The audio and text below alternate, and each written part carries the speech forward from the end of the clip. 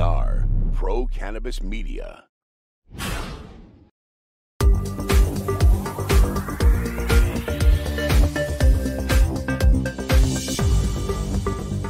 Hi, everyone. Welcome to another edition of In the Weeds with Jimmy Young. Every week, we look for those movers and shakers in the world of cannabis, in business especially, and seek them out. And we are so happy to welcome one in from the other coast. For the most people know that, we're based outside of Boston on the East Coast. So we're going to head out to the West Coast. And everybody knows I love to continue to connect both coasts. Rob Sechrist, he's the co-founder and president of the Polaris Equity Group and the manager of the Polaris Fund.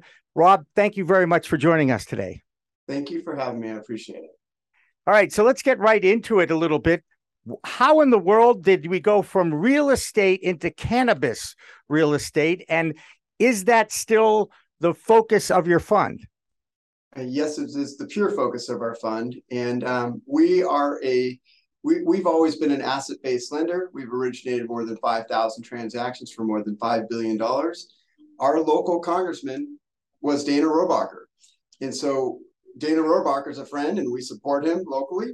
Yep. And when he passed the Rohrabacher-Blumenauer Amendment at the time, we realized this was the largest newly created asset class to lend on in the country. And so we analyzed the sector and we realized we had the skill set to do it. So by 2016, we started originating transactions and we became the first dedicated lender to the sector. And we launched the Polaris Fund in 2018, and we became a private mortgage REIT in 2020. And today we've done 72 transactions for more than $450 million. Wow, that's impressive numbers. And you rattled those right off. That's very good. It's like a batting average, I think. So Rob, is everything I hear about the markets and investment markets in the cannabis space, is it slowed down? Okay. Over the last 6 months, the stock market took a hit, and we pick a crisis, any crisis. We got wars, we got climates, we've got disease. How much, in your opinion, again, an opinion here, as you look at the space, is there still activity in the cannabis investment space? So I like to differentiate the cannabis sector. So most people talk about it from the cannabis operator side, investing in the brands, and typically they're talking about the equity markets. We are a lender, and so our investment, when people invest with us, we're lending capital, and it's secured by real estate. And then the owners of those properties, are our borrowers, then have cannabis use tenants. And those tenants, their values going up and down are not necessarily a reflection of them making the lease payment on that. So our ability to raise capital has remained consistent, but it's a different risk profile. We're secured by real estate. We have monthly distributions. It's not a buy and hold for 10 years or whatever it might be for a speculative brand in this sector. We are making monthly distributions. We're secured by enormous amounts of equity, and it's a different spectrum of investment. Gotcha. One of the things that you just mentioned, and I will admit, I watched the interview with Josh Kincaid, the Talking Hedge. He's our Washington State correspondent. You did it 2 years ago. And I did hear a lot of talk about having tenant improvements and how that makes it more appealing. Can you walk me through a little bit about what you mean by tenant improvements? And are you involved with a construction company too, that I would guess would be tied to that? Sure. So we're only the lender. And as this specialty use asset class became available, cannabis, cannabis requires enormous capital improvements to the property, whether it exists already or is going to be ground up. And those can be ground up construction and then tenant improvements for that borrower and equipment. And this specialty use asset class is most similar to cold storage, data centers, or lab space.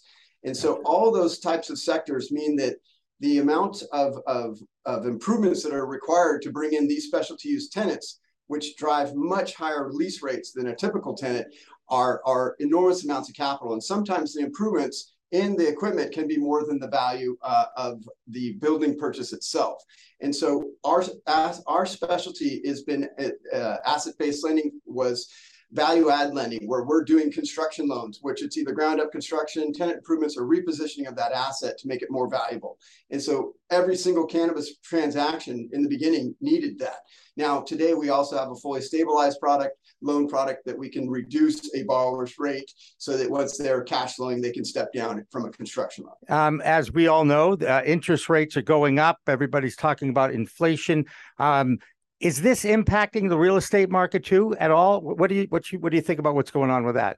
So in broad, it's affecting the real estate market enormously because the cost of borrowing is going up.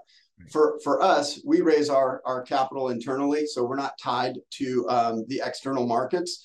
But our investors, if what yield that we were able to give them 2 years ago is now not the same, and they can get that from government bonds or municipal bonds or something, our rate needs to go up as well. So our loans are tied to floating rates as well. So as the market moves, our rates will go up with what's happening out there as well.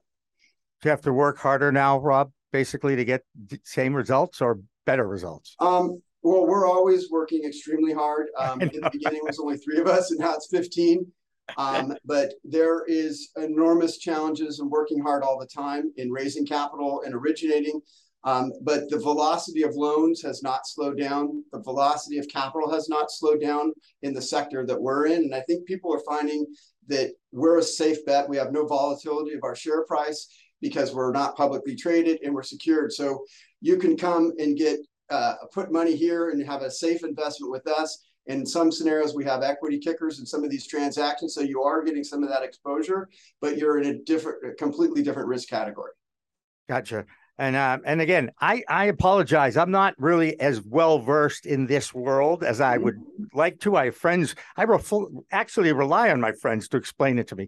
So I appreciate you allowing me to perhaps bring it down to the level that those that are starting to get into the cannabis industry, perhaps for the first time, this is a whole new world for everybody, isn't it? And how challenging has that been when you have to educate people about exactly what you're doing in this space? It's enormously challenging. We had about 250 investors, probably up to $1 million a piece of commitments to us prior to coming to cannabis.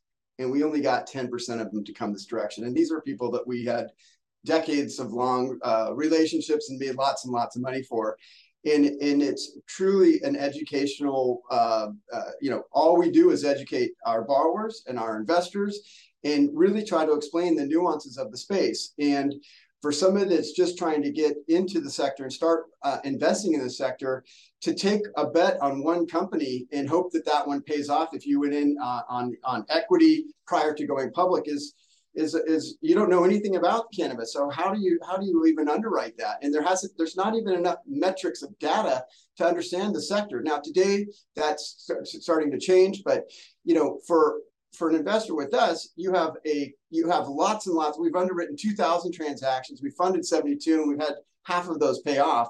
And we've taken all the data from all those 2,000 transactions and aggregated to know from the real estate side, what is the true metrics for the borrowers and what's really happening. We've seen more data than anybody in the entire country, probably the world, for understanding what are the metrics for these properties and how they should look. And we've also built our own proprietary database to look at it from the real estate side. We know where every single licensed operator is in the entire country, what kind of license they have, who owns it, and where are they situated in the country. Yeah, it's it's a challenge out there in the cannabis space because the stigma alone, the education that all of us who are in it have to explain to people. And I don't want to dumb it down because there's so much science and research that's driving the green rush towards investment in this country. Can you give me an example? Again, you don't have to, of fighting a stigma or an example of something that the only reason why you were, so you had to change a plan perhaps because it was cannabis related? Well, our banking, our own bank, that we had a massive relationship with tens and tens of millions of dollars, probably 40 accounts. And, all of our borrowers are paying to us every month. Didn't even call us, didn't even send us registered mail. We got a regular mail letter that said that your bank account's being closed in 30 days. And, so it affects us and everybody else, and we had to move to a cannabis-friendly, federally chartered bank. But imagine having all those borrowers paying us. And that particular bank, by the way, had a very large percentage of our borrowers were coming from their bank. So that means that whatever they're worried about, they're deeper than they think. Yeah, exactly. And again, making an example, I see this happening all the time. People are now targeting, I believe, people in the cannabis space for, the fact they know that, some of the people that got in early are making a lot of money. But I got to tell you, from what I hear from dispensary owners, some of the ancillary companies, the margins are shrinking. It's a very small window, I think, for the margins, especially for those that are plant touching, because of the high taxes, the high compliance. California is a mess, isn't it, Rob? Yeah. So there's money to be made. Yeah. There's about 20 to 25 billion that's going to roll through the country this year in gross revenue. How that gets distributed throughout the year to which operators and which brands might change, more are going to become efficient. And what California is the largest market in the world under one compliance. It's also the largest market with the most easily replaceable tenants for our borrowers. And contrary to what a lot of people know about California or hearing about California, our borrowers and our portfolio, and especially the California portfolio, are all performing and the metrics that we're pulling from them, they're able to sustain themselves. And the reason that that's the case is that everybody talks about the California market in a very broad sense. The California market is imploding. Well, that's primarily the outdoor wholesale market. And what's happened is you've gone from illegal operators that transition, and those were outdoor farms that transitioned to the legal market and tried to make it work. And they started selling wholesale to brands that had no cultivation of their own. Well, those brands had made such a large investment in their brand that they couldn't afford to have the price volatility or even no inventory from these wholesalers. So the brands continue to make their own investment in their own cultivation. And so the market for wholesale is dried up. And so all of our borrowers are owner users where they're selling, or they're vertically integrated where they're selling to themselves. So they've eliminated that and they've picked up the margin there. So the market's shifting. What you hear and what's happening in California is much more nuanced than you believe. Now, there are going to be challenges and struggles in every market, but any emerging market is going to have those cycles. And there's going to be other people that figure it out more efficiently, and it's all going to work itself out. Now, when you have government get involved, it typically takes a lot longer because nobody asks, and then what, when they announce a policy, and especially when you have very little to no enforcement. So it'll shake out. I believe that the California market will do well in the long run, but I think that it's a challenge with the compliance, and people are definitely not making what they thought they would make. And especially when you have a dearth of capital that came in and people were purely going for market share as opposed to going for profitability, and they burned up all their money on trying to get market share. Now they have no money for operational when things got tighter. And so that was the biggest mistake that we've seen across the board. It happened in Canada and it happened here. And so those operators that were trying to buy market share, selling below market cost to try to get their brand up so that they could say that they've got the market, it's not sustainable at that. And so if you don't have a product that people are willing to buy at a price that the company can sustain themselves, that company's not going to stay in business. There's another market that's emerging on the East Coast, and I was just in the capital of the Empire State in New York.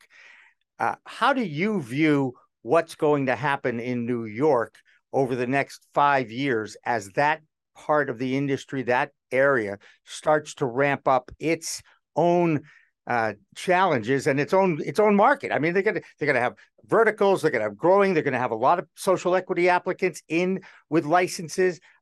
Where do you think that New York market's, what do you think is going to happen there? That's really what I'm asking.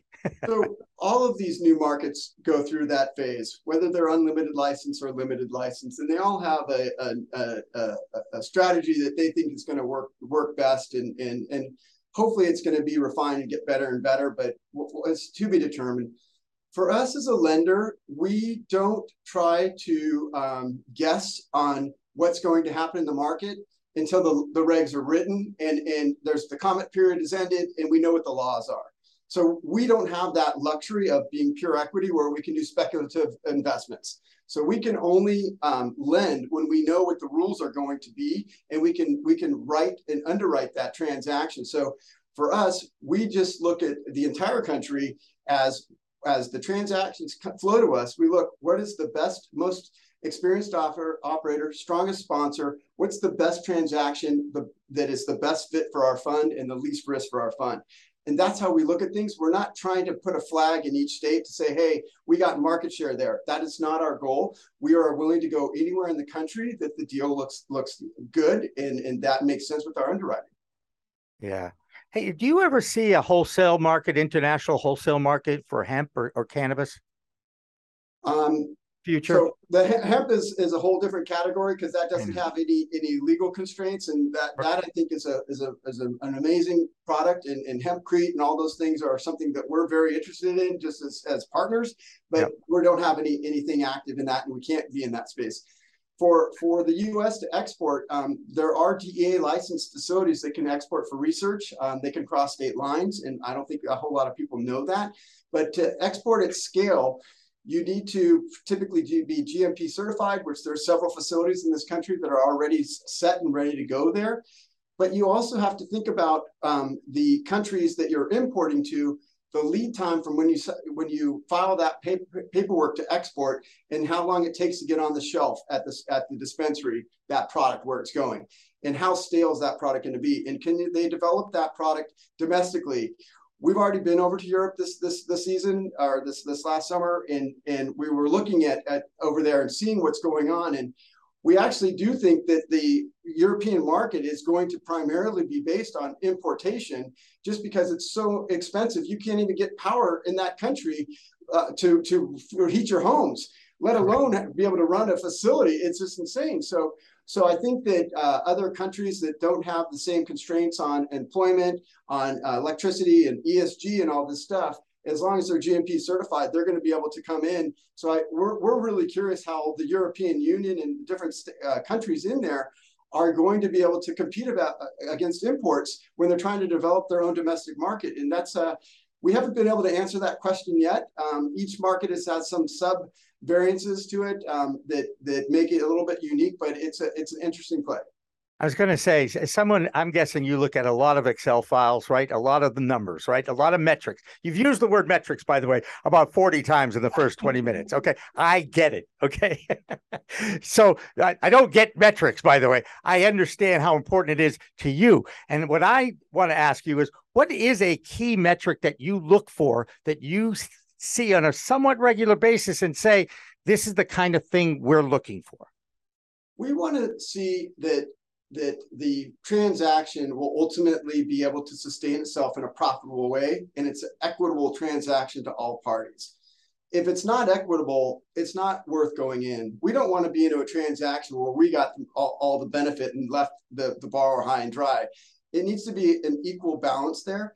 So we want to see the right balance of equity from the borrower, the right balance of cost base from our capital side that we have to put out there. And we need to see that transaction has the possibility to sustain itself and perform on its own, that we're not setting that person up for failure because they don't know all those numbers. They don't know those metrics. They only have their own internal projections, or maybe they've worked on 5 or 10 projects, but they haven't seen 2,000 projects. So is there more risk involved on the plant touching or the ancillary, perhaps even the growing? Well, plant touching is growing, but you got on some retail, plant touching, ancillary products like containers and all the packaging material and all the stuff that the retailers have to buy in order to go in business. So it depends on how you want to categorize risk. So I think it's more risky to be on the ancillary side to cannabis because there's no barriers of entry. And so anybody can come wipe you out. And, you know, if you have a box packaging company that's ancillary to the cannabis sector, you actually have, I think, disproportionate exposure because most of your tenants, or sorry, your accounts payable are coming from people that don't have sustainable cash flows yet. So that is, in my opinion, significantly more risky, as opposed to being in the cannabis sector. yes, it's difficult to do the compliance, but all these difficulties make it more difficult barriers of entry to get in there.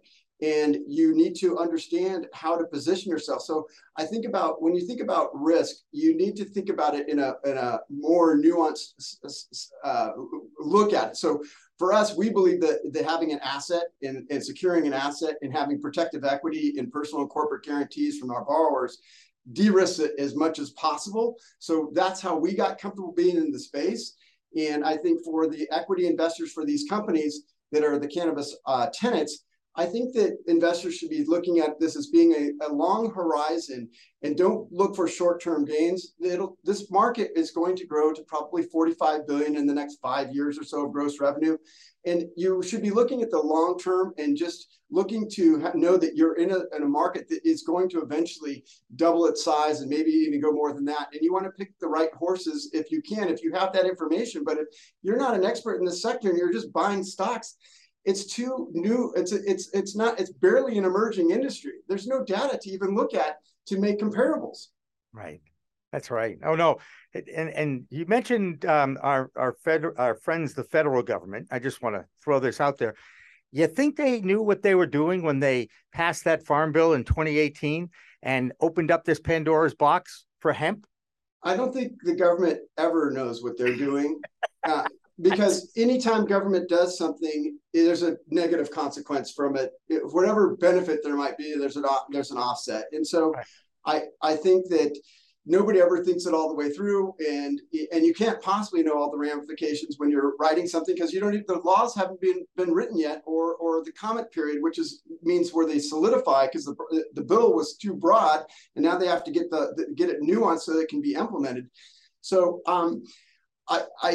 that one is more complicated. I actually know less about that one because it's more applicable to hemp, and we don't really do anything with hemp. But I think the Rohrabacher-Blumenauer Amendment is one of it's, I believe, the most consequential legislation ever written, and nobody really talks about or focuses on that.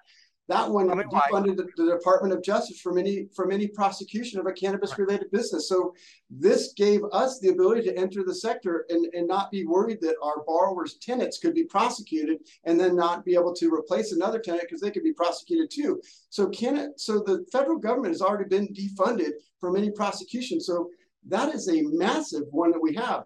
The two I'd like to see is 280E, removed from cannabis, legal cannabis businesses in states that are already illegal. And the other one I'd like to see is the ability to process cannabis transactions on credit cards, so we don't get the cash buildup at the dispensaries. And there's a couple of companies out there that have tried that, and some have had worse luck than others, let's just say. I don't think anybody's got it right yet, but they're out there. They've tried to make it as seamless as possible for, at least I'm talking strictly in the Massachusetts area. You know, we're 4 years into adult use here.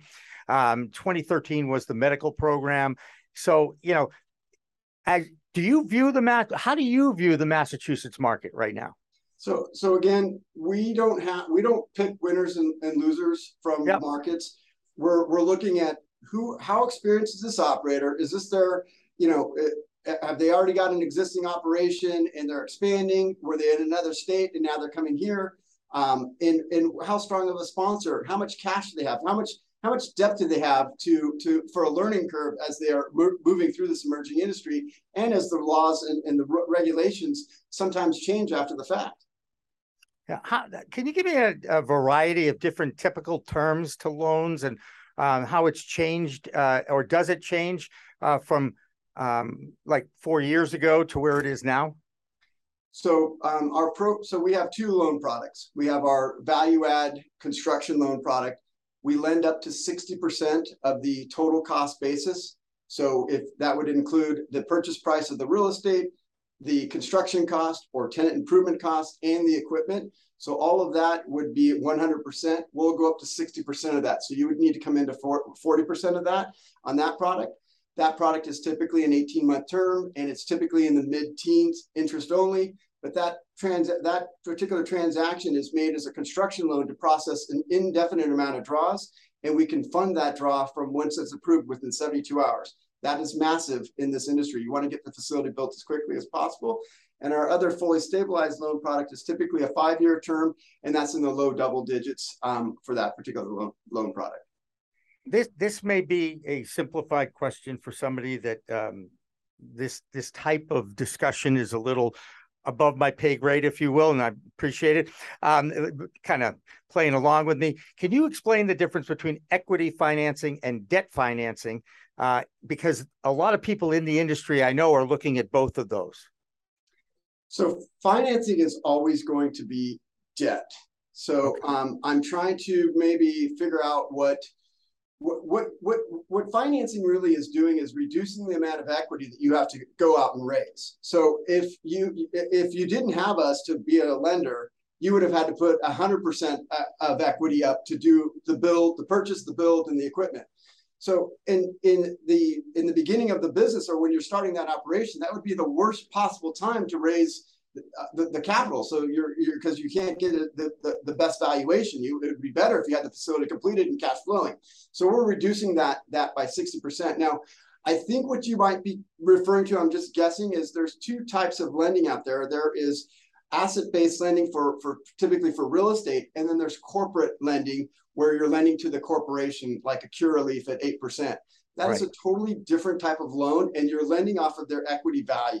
And so that they're basically pledging their stock and all their assets for the collateral of that loan, whereas opposed to that collateral could go up and down at the value of that package. Ours is based just on the real estate, and yes, it could go up and down, but the amount of movement of a real estate asset is so infinitesimal relative to a stock.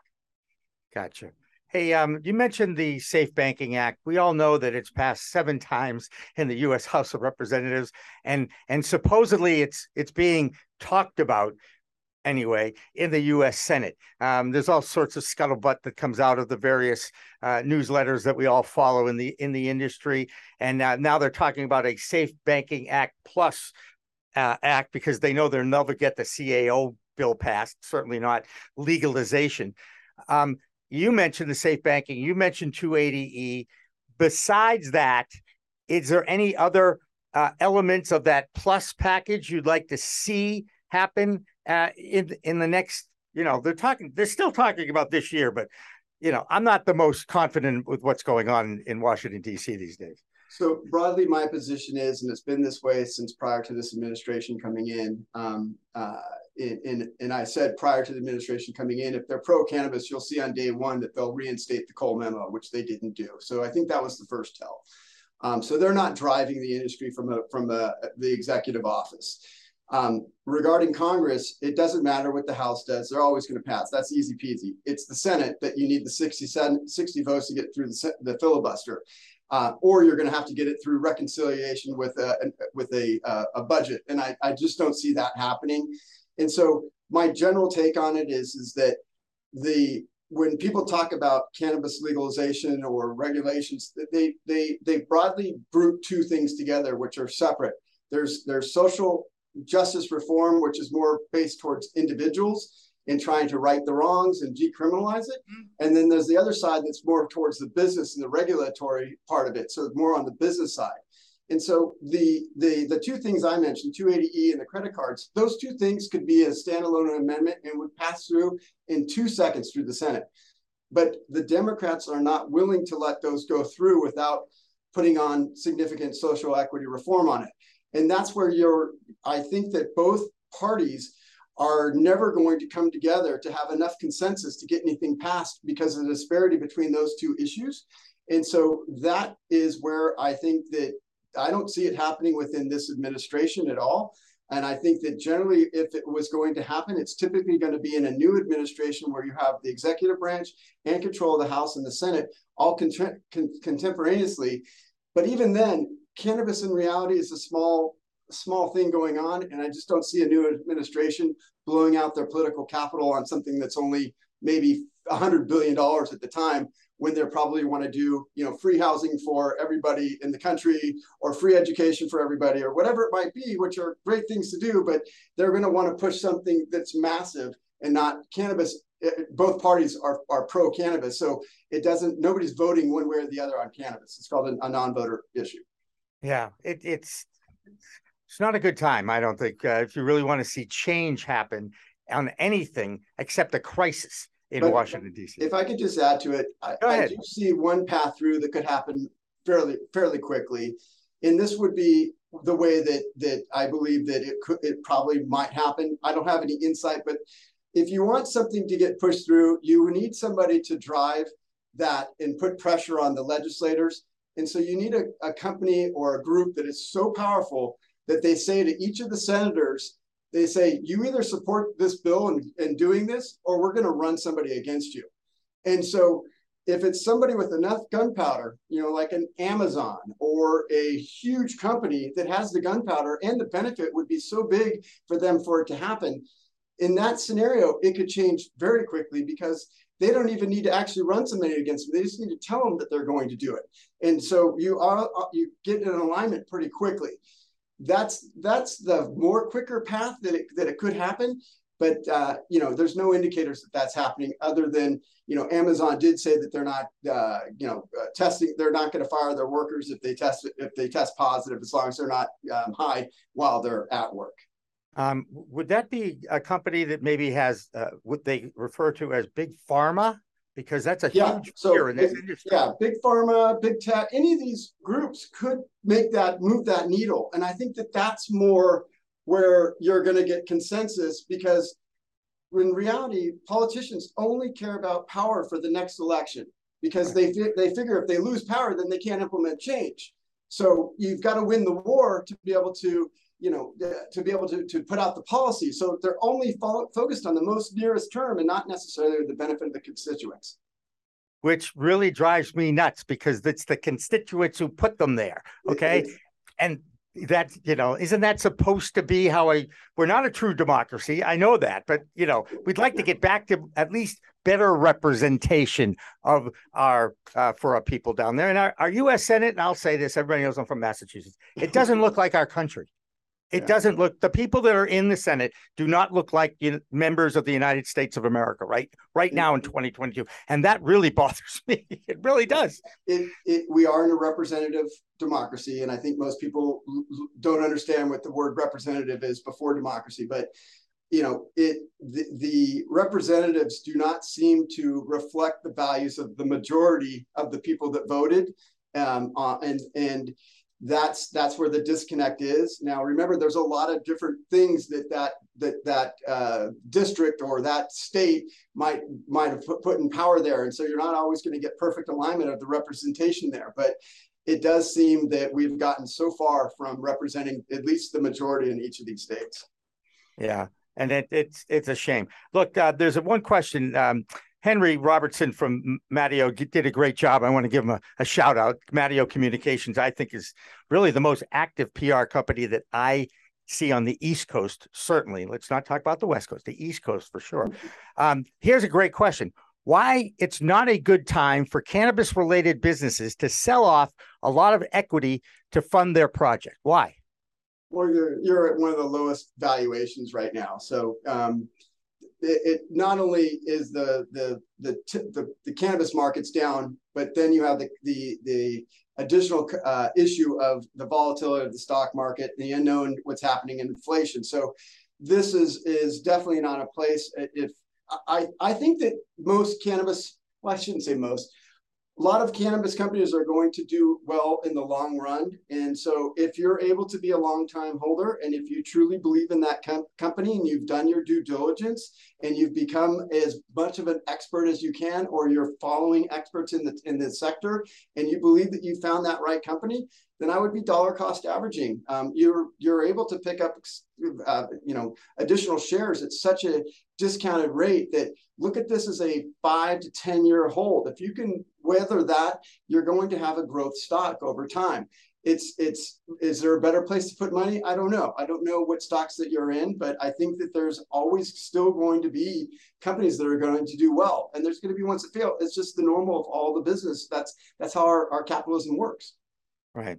Hey, Rob Sechrist, co-founder, president of the Polaris Equity Group. I'm going to make you the cannabis czar. Okay. It's hypothetical here. I think we've had a great conversation. I think it's been terrific. I've learned quite a bit, which I appreciate. Um, what would you like to see? Is there a time frame? Is there a model out there that you think would be fair and also continue slow growth in this entity? Because we're still learning quite a bit more about this product than we've ever known, correct? I, yes. So there's a lot packed in there. I believe that the most broadly to answer your question, I believe that I think that the federal government at this point, the genie is so far out of the bottle, there's no way to put it back in. And I believe that the federal government should follow the States Act basic ideology, where whatever the state is agreed to do within its state for its voters, for its population, is going to be what the federal government approves. However, I do want to see 280E in the credit cards, and I want to see some criminal justice reform. Some of those things. I think that the criminal justice reform should still probably be by the state and what they're saying. So I think people have relied on the federal government way too much, and it needs to go back down to the states. That's how the Constitution was written. That's how it was supposed to be. It's become disproportionate to have somebody leading from a place that doesn't live in the state that represents it. It's the worst representative democracy you could possibly have. Yeah, and I'm really glad you brought up the Cole memo because the timing of that, when Mr. Sessions, when he was there, who did that, I saw the impact it had on social media, especially, and community guidelines, and a lot of people were freaked out and had YouTube channels with hundreds of thousands of followers. There's actually one company in California that this happened to. They pulled the plug with no warning with like 250,000 subscribers to their work. And all they were doing was teaching the public. Mm-hmm. And this, do our social media platforms have too much power because the consumer dictates pretty much where they get their stuff from, how they get it, and when they get it? Just opinion. Yeah, that's a whole nother hour. That's a whole nother hour. I do think you have one side that they're public, and they should be able to decide what goes on their platform. But the problem is that if you're going to take that stance and you can hide behind not being prosecuted for misinformation on your own platform, I forget what it's called, 230. There's some bill that social media platforms are not liable, and so you can't have it both ways. And so you either have to remove one, or you have to you make it so they can be sued, or you have to say that, look, this is the town square, and that yes, you got to treat it like a regulated entity, like a publicly traded power company for Southern California or something like that. Right. And the social media companies grew so fast, self-policing didn't work. And the FCC existed when television and radio started. You actually had to apply for licenses, and forget the community guidelines. If you wanted to broadcast, you could do this. Now, with access to the internet, everybody's a broadcaster, and it is a total free-for-all out there with misinformation and information and self-policing. And I don't know. I came along with a great time for a cannabis and a media company. Don't you think, Rob? Yeah. I think that I think everybody needs to develop their own confidence in their own news sources, whether it's a news channel or an individual. And over time, they will build or lose that credibility. And so in that thinking process, that's the way it's supposed to work. We have people that have died for this country to have the right to have free speech, and you have to protect it both ways. There's times where people are going to say things you don't like. And whether it's misinformation or just hate speech or whatever it is, you'd let that go and don't censor any of it. And what naturally evolves is that nobody follows those people, or the people that follow those people that's I think how it should work its way out. But I think that government feels that people don't have the ability to discern if this is a good message or a bad message. And the problem is that government trying to shape that might be done with good intentions, but it might have shaped it the way that they thought was what was right. And that's a problem too. Yeah. Hey, you know what? We're not going to solve all the world's problems in a couple of minutes in an interview. But Rob, you've really educated me so much. Rob Sechrist from the Polaris Equity Group. If people are interested in finding out about your fund, especially, I've already been online. Why don't you give yourself a little plug how people can find out about you? Yeah, so you can go to our website, polarisequitygroup.com. It's spelled differently, Pelorus. It's a navigation instrument, just so you know. But the quickest way is you can just email us at IR for investor relations at polarisequitygroup.com. And you can search to get the right spelling of that. And we look forward to speaking with you. All right. Well, I enjoyed speaking with you, Rob Sechrist. I hope you'll continue to follow, like, and subscribe to some of the stuff that we're producing on a regular basis out of our studios here outside of Boston. But for now, that's going to wrap up In the Weeds with Jimmy Young. And remember, it's a whole new world of weed out there. Use it responsibly. Hey, you want to grow your own plants? Check out Style Lighting's Grow Kit. It has everything you need to become an expert home grower and bring the power of the sun indoors. Style Lighting uses TCP's high-powered commercial LEDs that deliver twice the output in the market. The Grow Kit has a grow bag, a timer, chains to hang the light, and of course the best in the business lighting system by TCP. Check out stylelighting.shop for more information.